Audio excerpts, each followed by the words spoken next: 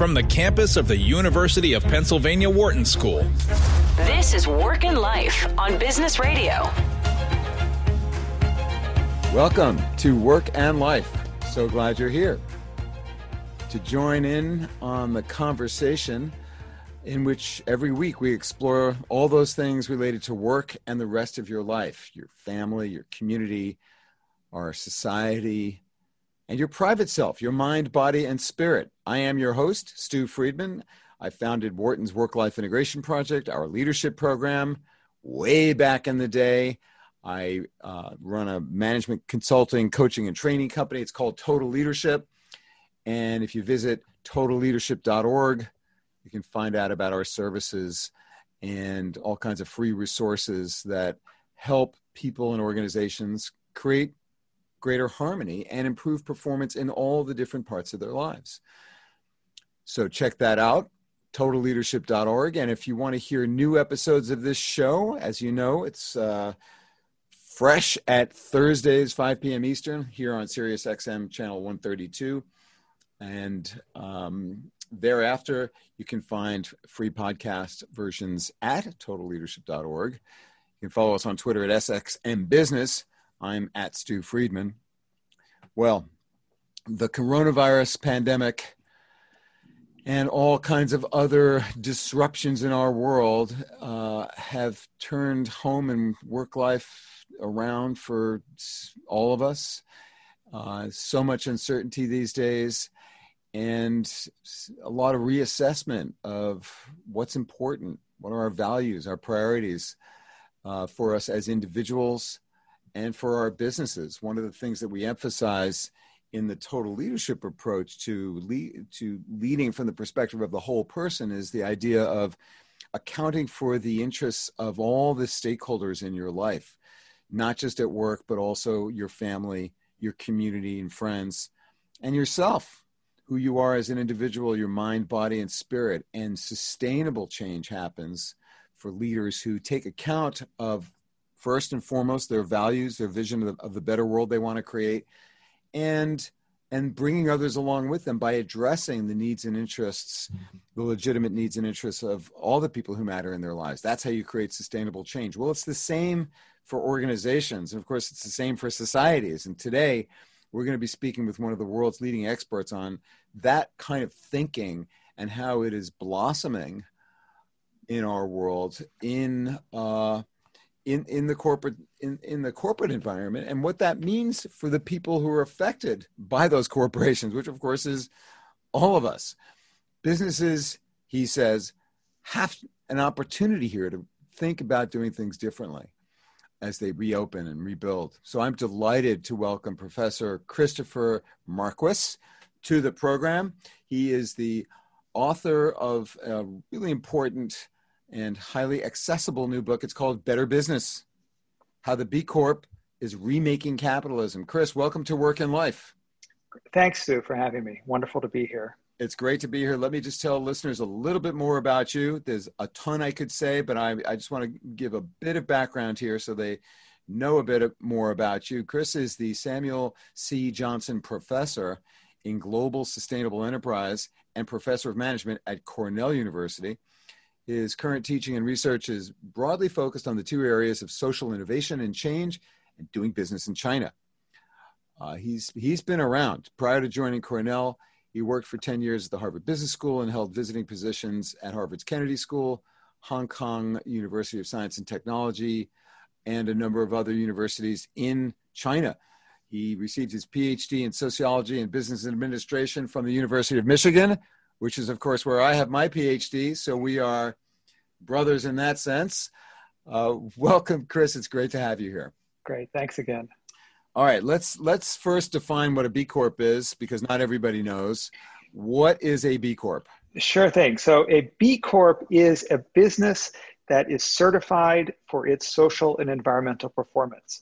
So there's a nonprofit called B Lab, and they conduct this certification. So, you could think about it like fair trade, organic, LEED certified buildings. Mm-hmm. Those are certifications for certain products or services. The B Corp certification is the only... And buildings being... Right.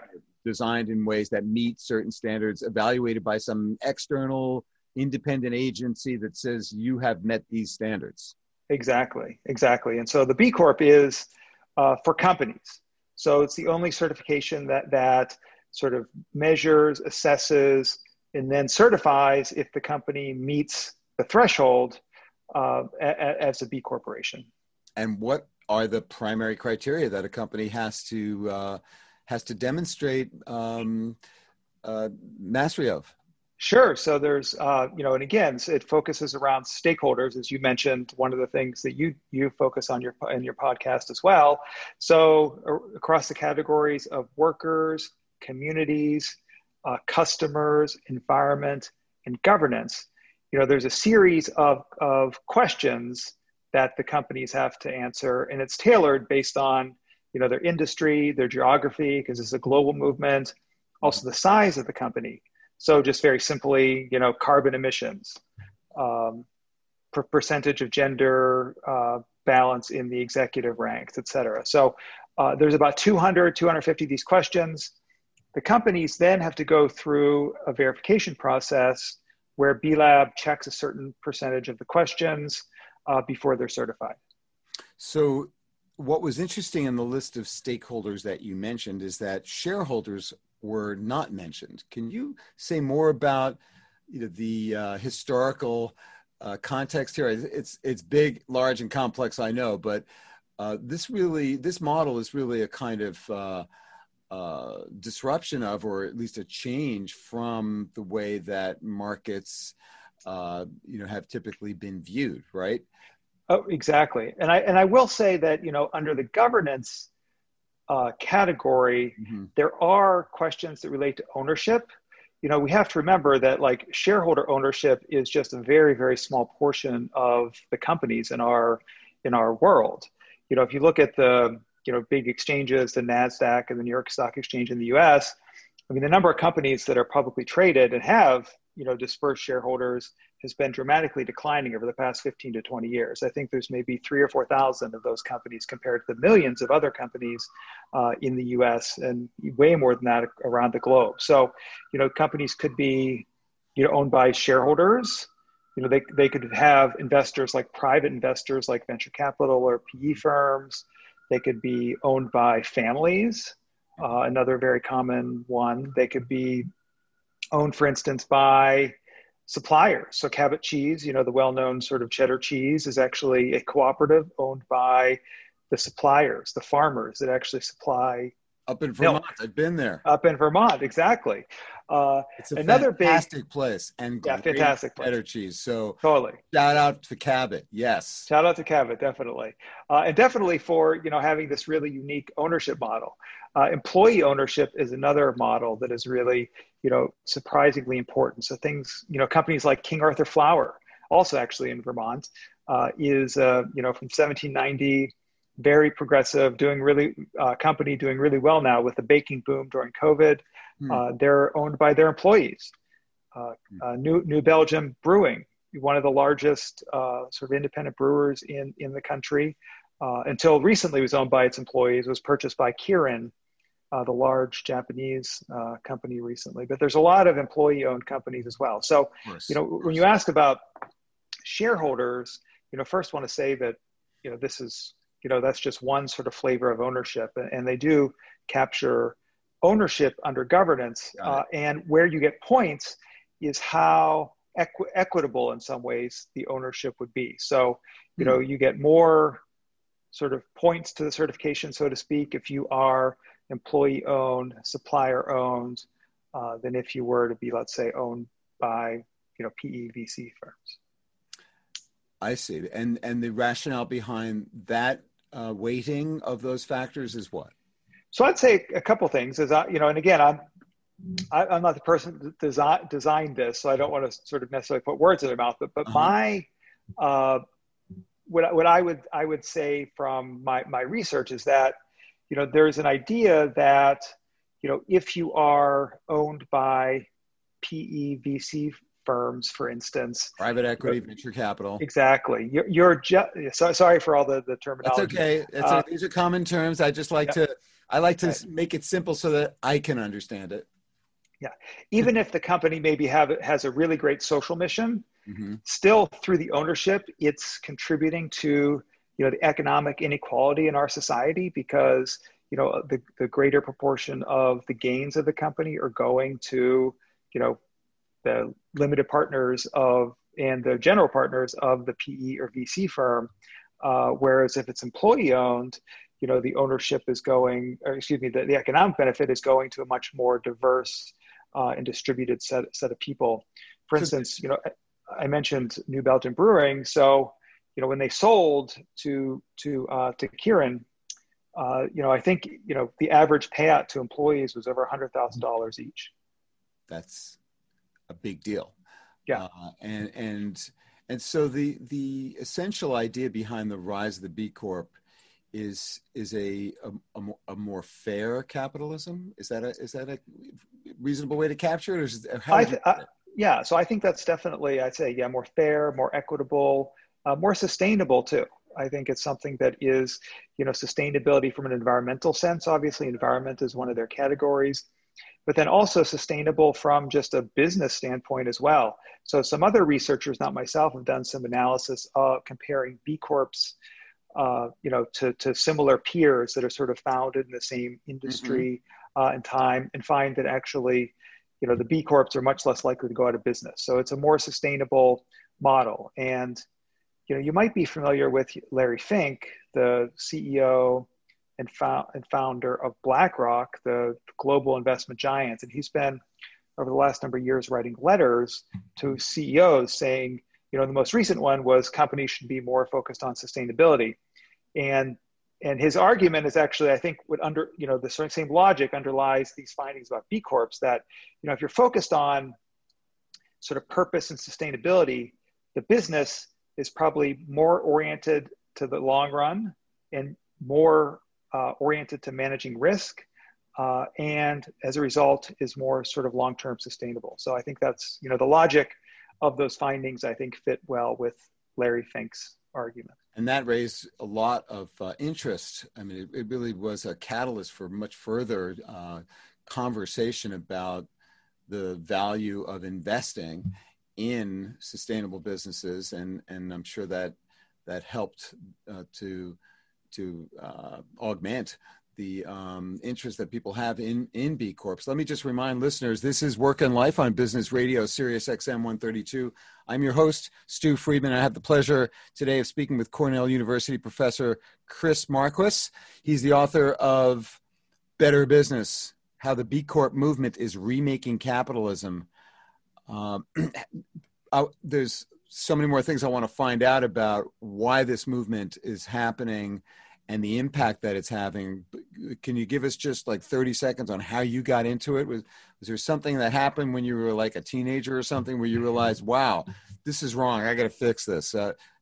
What led you to your focus on this way of thinking about business in America? And it's interesting. I can't date it back to my sort of teenage years, but one thing that happened to me that was really sort of salient, and maybe you see this in sort of your students and the young folks that you interact with, that there is a real passion among millennials, Gen Z, about purpose in business, where they want to work, who they want to buy from. I was teaching a class probably a little over 10 years ago when I was at Harvard Business School, and broadly speaking, it was on, company social impact, social response, CSR, as it was known, still known and known then. And corporate one day, responsibility. Yeah, exactly. One day, a student sort of challenged me in class and said, why are we studying all these big old companies where maybe they're doing something good, but it's just sort of a tack on to what they're doing? We're not really considering their underlying business. Mm-hmm. We should be studying B Corps, which are these companies that have social mission at their core. And I must admit, I had actually never heard of B Corps at that point. This was 2009. And I went back and sort of researched it, and then got in touch with the founders of B Lab. There were just a couple hundred B Corps in the world at that time, only in the US. And I went and I wrote the first HBS case study on B Lab, which was published in 2010, sort of as a result of that sort of millennial student prodding me and saying, if you want to understand how business does well in society, you should be looking at companies that have a real, authentic, embedded social mission at their core. Mm-hmm. Mm-hmm. And how many now are certified? Still, I think a relatively small number. So there are, about 3,500, and these are, just a lot of companies that people know. I mean, the sort of well-known social impact companies like Patagonia, Seventh Generation, Ben and Jerry's. Also have other innovative startups. Kickstarter, Allbirds, Shoe Firm, Bombas Socks, and then, as I mentioned, there's sort of a lot of older companies that you might not think, like King Arthur Flour. Some subsidiaries of large global companies like Athleta, which is a women's yoga athletic wear brand. It's owned by Gap. That's a B Corp. Eileen Fisher is another example. So a lot of companies that one would know. So when we have this conversation again 10 years from now, assuming we have some semblance of a thriving economy, who knows what the world's going to look like then? Right. What's your prediction as to how many B Corps there'll be? Yeah, I don't know, and I must say, the argument of the book is not necessarily that there should be more B Corps, but that more companies should be like B Corps. Okay. Why? And so that's why it's called the B Corp movement. And so, there is, as this movement is developed, I think it's, the focus initially was very much on B Corps, but recently it's maybe the last 5 years or so transitioned a little bit to, how can we provide a set of tools and processes to all companies so they can be more stakeholder driven. Mm-hmm. So, in addition to Larry Fink, sort of well-known sort of focus on this, the Business Roundtable, the group of, 200 or so large American CEOs. Typically very conservative and very much focused on Wall Street. Typically very shareholder focused. Last year issued a statement saying for 20 years, we've had our statement of purpose for companies is to be shareholder focused, and we're changing that to stakeholder focused. Mm-hmm. Actually, to think about how a company can be stakeholder focused, it's very easy to say, oh, be more employee focused, be more supplier focused. But actually the nuts and bolts of how to do that are complex, and how to sort of measure, track, assess, weigh one stakeholder to another. And so what I argue in the book is that, these processes, from the assessment process to the legal form that the B Corp folks have pioneered, is a playbook, is an on-ramp, so to speak, for all companies to be more stakeholder driven. And is it obvious to most companies that this is what must happen for their long-term survival, as well as for their near-term effectiveness in terms of being able to perform well and to attract and retain the best people? Or is there still, the dominant ideology of American capitalism that the primary business of business is profit? Yeah, I think that you're exactly right. I think this is still swimming against the tide in some ways. I think that it's hard. Social institutional change is hard. I mean, you have everything from laws. So the laws in our country are oriented around shareholder primacy. Even in people's minds, when I talk to people, I'm surprised how this ideology that shareholders should be first has pervaded our culture. And so that surprises you? How virulent people are in supporting this. I mean, you would think they were sort of... You would think. Yeah, Gordon Gekko from, the 1980s movie. I remember him. Greed is good. Greed is good. Yeah, this is... Well, but I mean, I'm surprised that you're surprised because, that's just what we know, certainly from the last few decades. Right. And I would expect that there'd be, a greater awakening and, understanding of how a sustainable model is a smart model. So if we were to talk to people at ExxonMobil, I'm just picking an example, right? What would they tell us? What would they tell you? What have they told you if you've spoken to them about this approach? Because I'm sure they've been thinking about it. Certainly all their public relations is geared towards this kind of mindset with respect to environmental impact. Right. Yeah, that's a good question. So I've not spoken to ExxonMobil. It's interesting because the business model they have is so oriented around fossil fuels. Yeah. I'd hope, which is, in some ways by definition, an unsustainable industry. So, yes.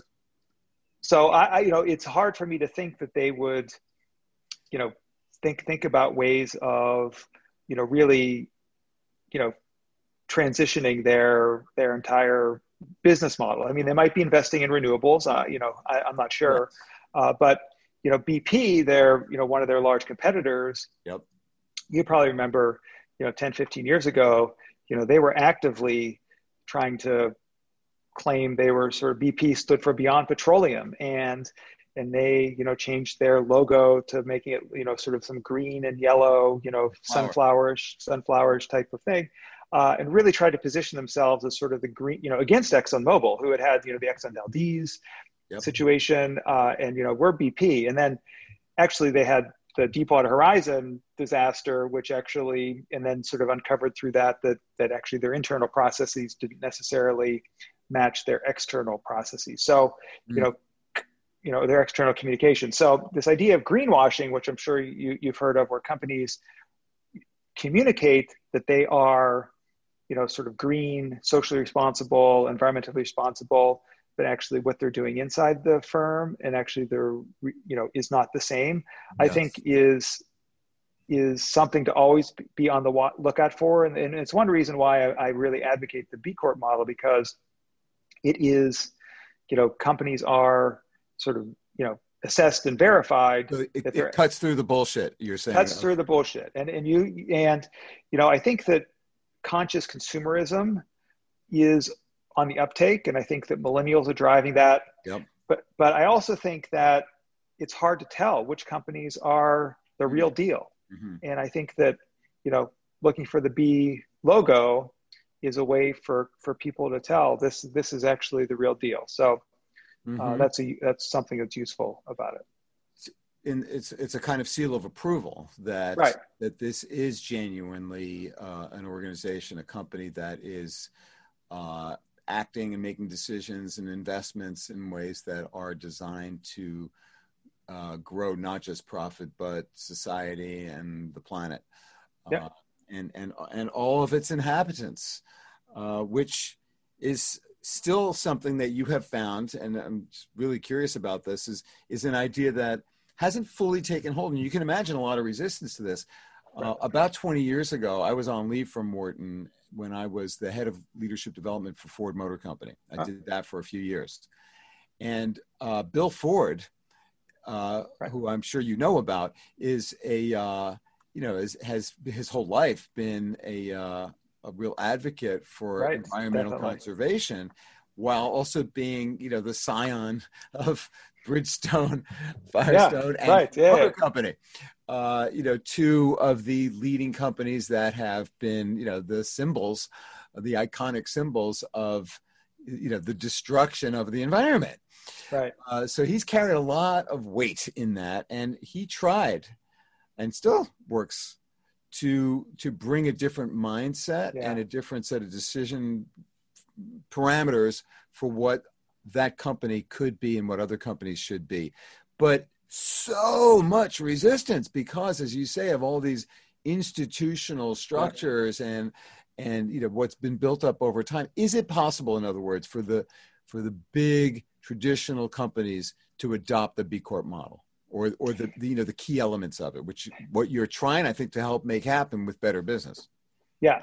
So I think that it's possible for some. And I think certainly you need leadership from the top. So it's great that, Bill Ford, I followed his, journey at Ford for a long time. He's been a real inspiration. When I was doing my PhD at Michigan, You know, sometimes I would see him actually shopping like in Whole Foods, and it's sort of like, wow, the CEO of Ford is shopping himself in Whole Foods. That says a lot, you know. It's so yes, it does. Yeah. But anyways, there has been a movement of these large companies. You know, there's still ones though that have, in some ways, deep social ideology you know, at the core, like Danone, for instance, at $30 billion from Paris, you know, health and nutrition, you know, dairy company, has really joined the movement in a powerful way, and certified a number of its subsidiaries, and is committed to becoming the first, you know, large giant multinational certified.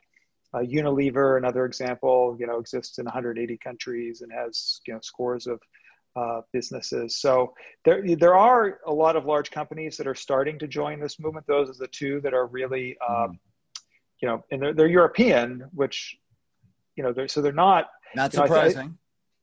Not surprising. I think that, you know, an issue, and I don't remember the ownership of Ford anymore. I mean, I know for a long time it was very much family controlled, but you know, I think an issue with U.S. firms is Wall Street, and it again where it gets back to the shareholder primacy, that, you know, having to sort of be the slave of the quarterly earnings makes it a challenge for companies. And so companies from, for instance, Europe or even South America, there's a lot of leading companies. And a large company, I think after its merger, it'll be about 10 billion mergers. It'll be a $10 billion company. So Natura, which is a cosmetics company from Brazil, recently bought The Body Shop, which you're probably familiar with, sort of, I think it's out of the UK, and most recently bought Avon. And so it is integrating Avon, which has a more traditional, non-sort of social impact model. But interestingly, the Natura model is also an Avon model, where it's, you know, they sort of train and motivate these individual women entrepreneurs that then go and sell to their friends. So I think they're, you know, looking at that Avon purchase as a way to really expand their social impact to a new set of folks. Chris, we need to take a short break here. When we come back, I want to dive into what our current crises in America mean for the B Corp movement, particularly with respect to the reckoning around racial justice, the pandemic, and the political turmoil that surrounds us, on top of climate change and everything else. So we'll tackle all that and more when we return. Now, not all that, but you have some important things to say about how the B Corp movement, in your book Better Business, can help us understand what's happening now and what to do about it. So stay with us. I'll be continuing my conversation with Professor Christopher Marquis, author of Better Business, when we return. I am Stu Friedman. This is Work and Life on Business Radio, Sirius XM 132. You stay with us, please. We'll be right back. You're listening to Work and Life on Business Radio.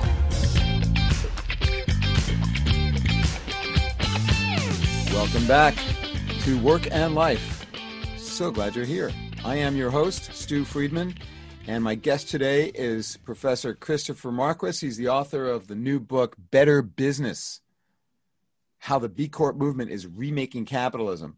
Chris is the Samuel C. Johnson Professor in Global Sustainable Enterprise. He's Professor of Management at Cornell University. Chris, Better Business and the B Corp Movement, what does it, you didn't write it for a pandemic world in which the reckoning on racial injustice and policing and housing and healthcare, how the environment, well, you probably were thinking a lot about the environment when you put this together and got into really being leading expert on B Corps. But what does the basic ideas and tools for action in Better Business say about the world as you see it right now? Yeah, sure. So I think that one thing that, it says a number of things, I guess. So one thing, I mean, you mentioned that is very salient and very clear. You mentioned the reckoning around systemic racism. And this is something where, many of the B Corps have been very sort of outspoken and pushing for legislation, better sort of access and employment opportunities for people of color. So I think that sort of one thing that, I think that the B Corp model is a real example for companies that want to actually integrate, diversity, inclusion, et cetera, into their business now that they are hopefully coming to realize that, the systems in our world over the past hundreds of years have really been, sort of biased in a way that's treated a big subset of our population in a bad way. So I think that, that sort of one thing, just as an example of practices that can integrate diversity, equity, and inclusion more effectively, because it's something that has been a huge focus of the B Corp community for a long time. You mentioned earlier that one of the measures of equity in this sense was gender, representation of women, perhaps non-binary as well, on boards or in executive roles. Is there also a measure that looks at people of color? Yeah, definitely. So this is something that, and this is something that has been a real focus of B Lab and the B Corp community. So for the last 3 years, they've had, trying to think of the exact name of it's not coming to mind. It's something like the Diversity, Equity, and Inclusion Challenge. Mm-hmm. And they have sort of thrown down the gauntlet to all of the businesses as B Corps to improve themselves along a list of, I think, 20 to 30 metrics related to, diversity, equity, and inclusion. And now I know that the typical term people use is JEDI, the Justice, Equity, Diversity, and Inclusion, but it was the sort of the DEI back then. So the Diversity, Equity, Inclusion Challenge is something that B Lab and B Corps have been focused on, for quite a while, and it's led to many of these companies becoming, leaders. If you look, I was going to ask for an example or two if you've got one. Sure. So I think of two sort of unique examples. And there was a Wall Street Journal article. I mean, I've talked to both these companies in depth, but there was a Wall Street Journal article maybe a month or two ago about, business and, dealing with racial injustice. Yeah. And two of the three companies were well-known B Corps. One is Ben & Jerry's, which you would not necessarily think of initially as a company that's actively fighting systemic racism. I mean, they're, Vermont, which is not a super diverse state, is where they're founded by, two, I'm not sure how old they are, maybe 70s or so, white guys, but they are Jewish guys from Long Island, I think. Right. Yeah, exactly. So, but they are one of the most sort of outspoken and active companies on this issue. They've pushed forward a variety of legislation, obviously, policies in their company. They've drawn attention to the issue by, a number of their flavors actually are focused on, raising awareness around particularly racial injustice, and the money earned goes to a variety of NGOs. So that's sort of a company that is really great at, directing attention to the issue through sort of, policy advocacy and just through its products, trying to raise money and awareness. Another company, Cascade Engineering, which is a company out of Michigan, not sort of the Ann Arbor, Detroit area, but sort of the western part of the state, Grand Rapids. And they make sort of injection molding, and they have been very proactive, plastic injection molded products, like big trash cans or recycling bins. And they've been really active in hiring diverse workplace and actually in promoting and giving a lot of opportunities to, very diverse set of people. So this is something that is one example. I'm going to, at the end of our conversation, I'll ask you for where people can find out more about not just your work, but also some of these other more current examples. Yep.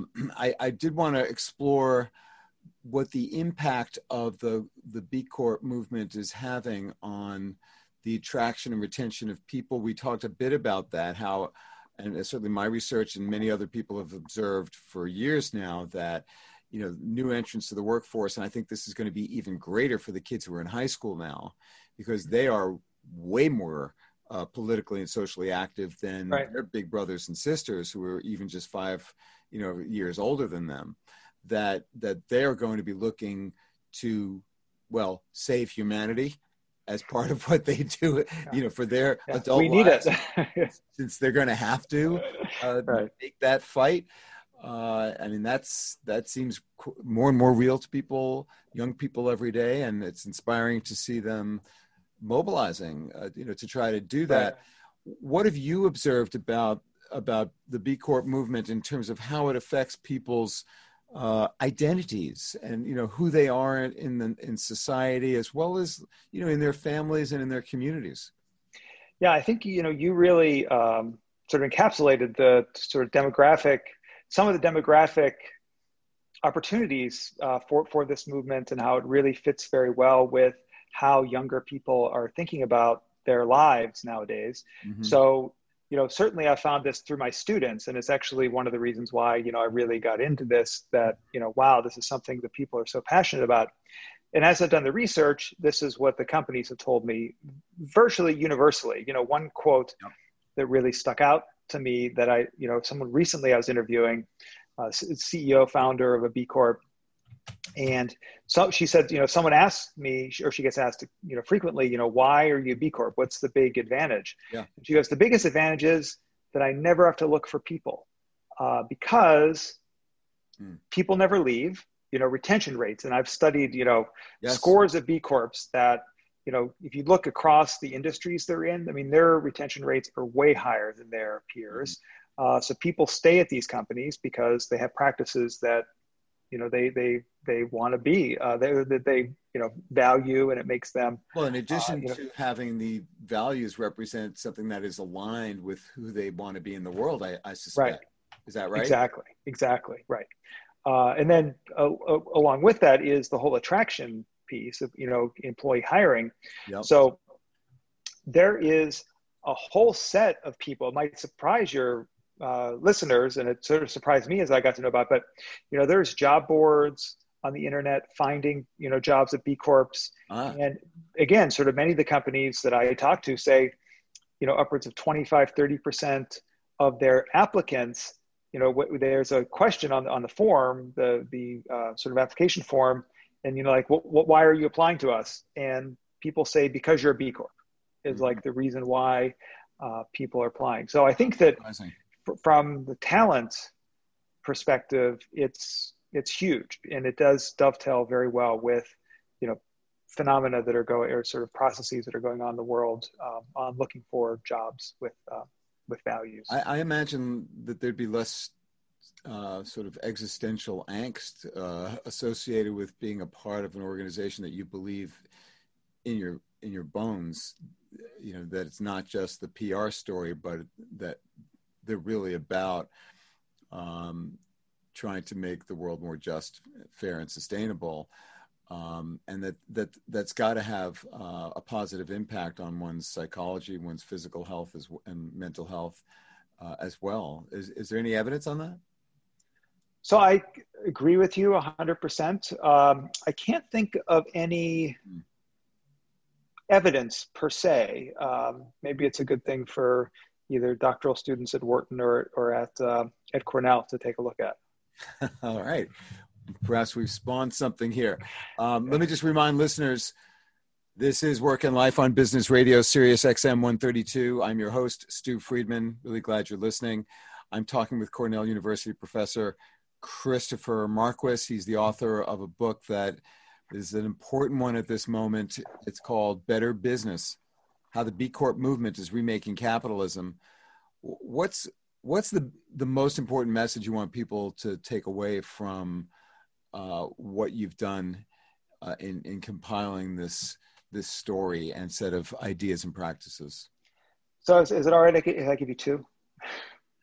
3 is cool. Okay, great. Yes, let's try 2 and see. Great. Just joking around. So I'd say and it will be 1, but for different audiences. So I think from the corporate audience, so if they're companies that are reading, the CEOs or entrepreneurs, that there are ways to step by step become more stakeholder driven. And this book provides a way. You don't have to go all in. It might seem daunting to be a B Corp. But you don't have to die and become reborn to make this happen. You can take small steps. Yeah, exactly. There's an incremental method. Incremental method, and it's good to it's good to start somewhere. And so I think this book provides some ways to think about how to start.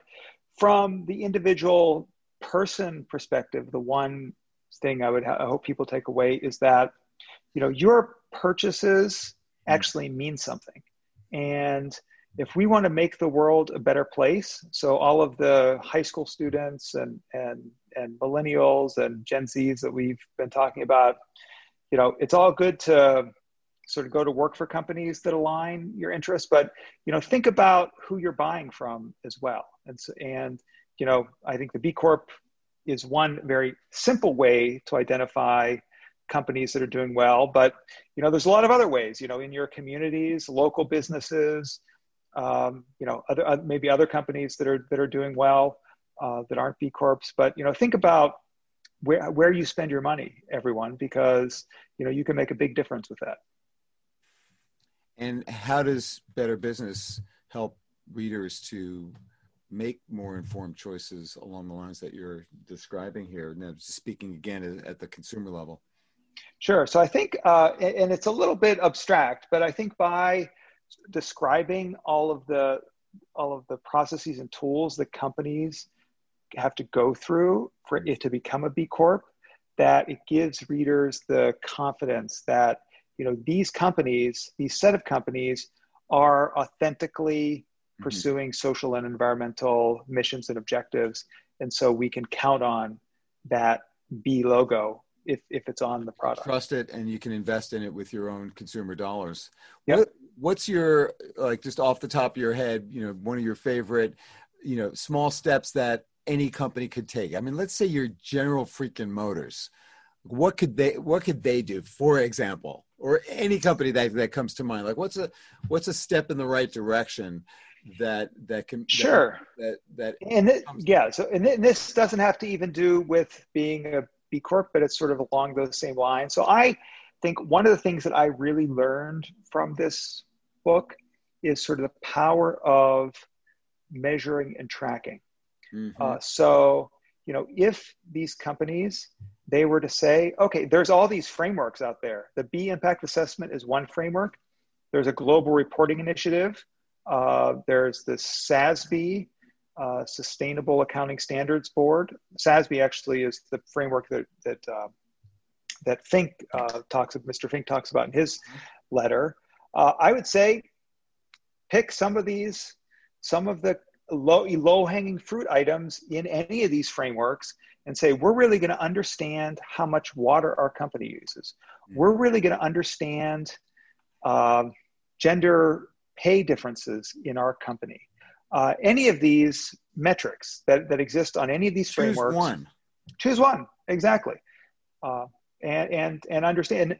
And I found even these very socially driven companies find by going through that, you learn a ton, both from the social and environmental perspective, but also, how to operate your business in a more effective way. And so I think, and it creates, cycles of positive change. So let's say, for instance, a company comes in and they have, 50 million tons of CO2 one year, and their next year, it's natural for humans to want to improve. So they're going to think, okay, how can we get to something a little lower next year? So I think, just even going out and finding some of the key metrics and tracking and measuring on them is one thing that all companies can do.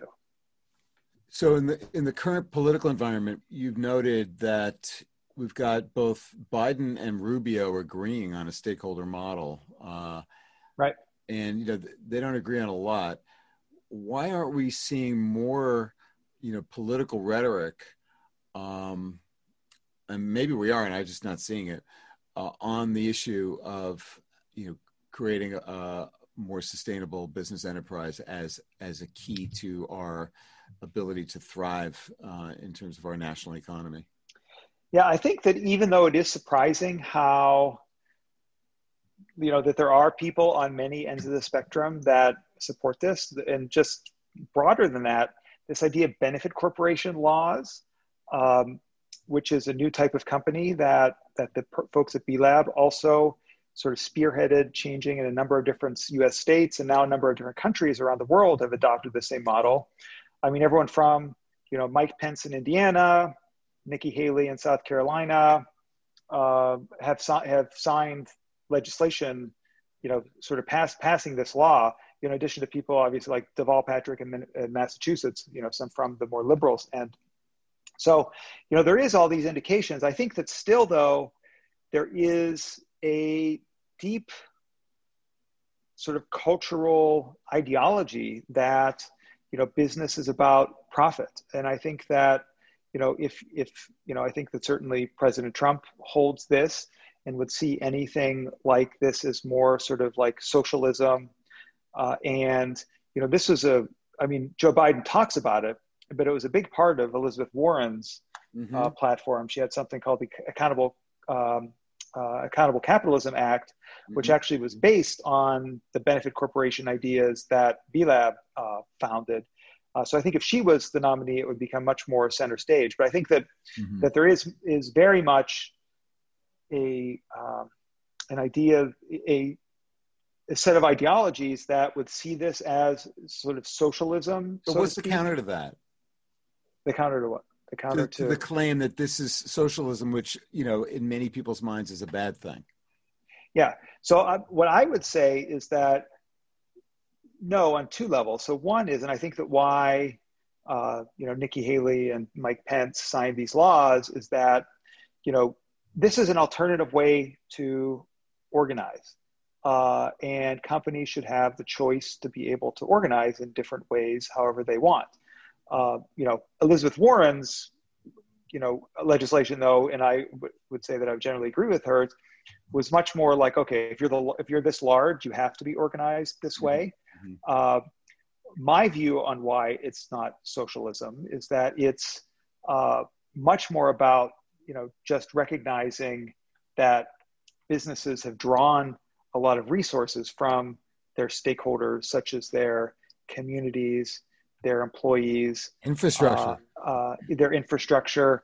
And this is a way to actually sort of be balanced and recognize that our economy and world is interdependent. And to try to say, we're just shareholders get everything is fundamentally an unfair way to do things. I agree with you. And I think a lot of the people who listen to this show do. And I'm asking, to try to really interrogate the question of how to help people who don't see that, open their minds to a broader, longer term view on what we're doing to our economy and our world by practicing unsustainably.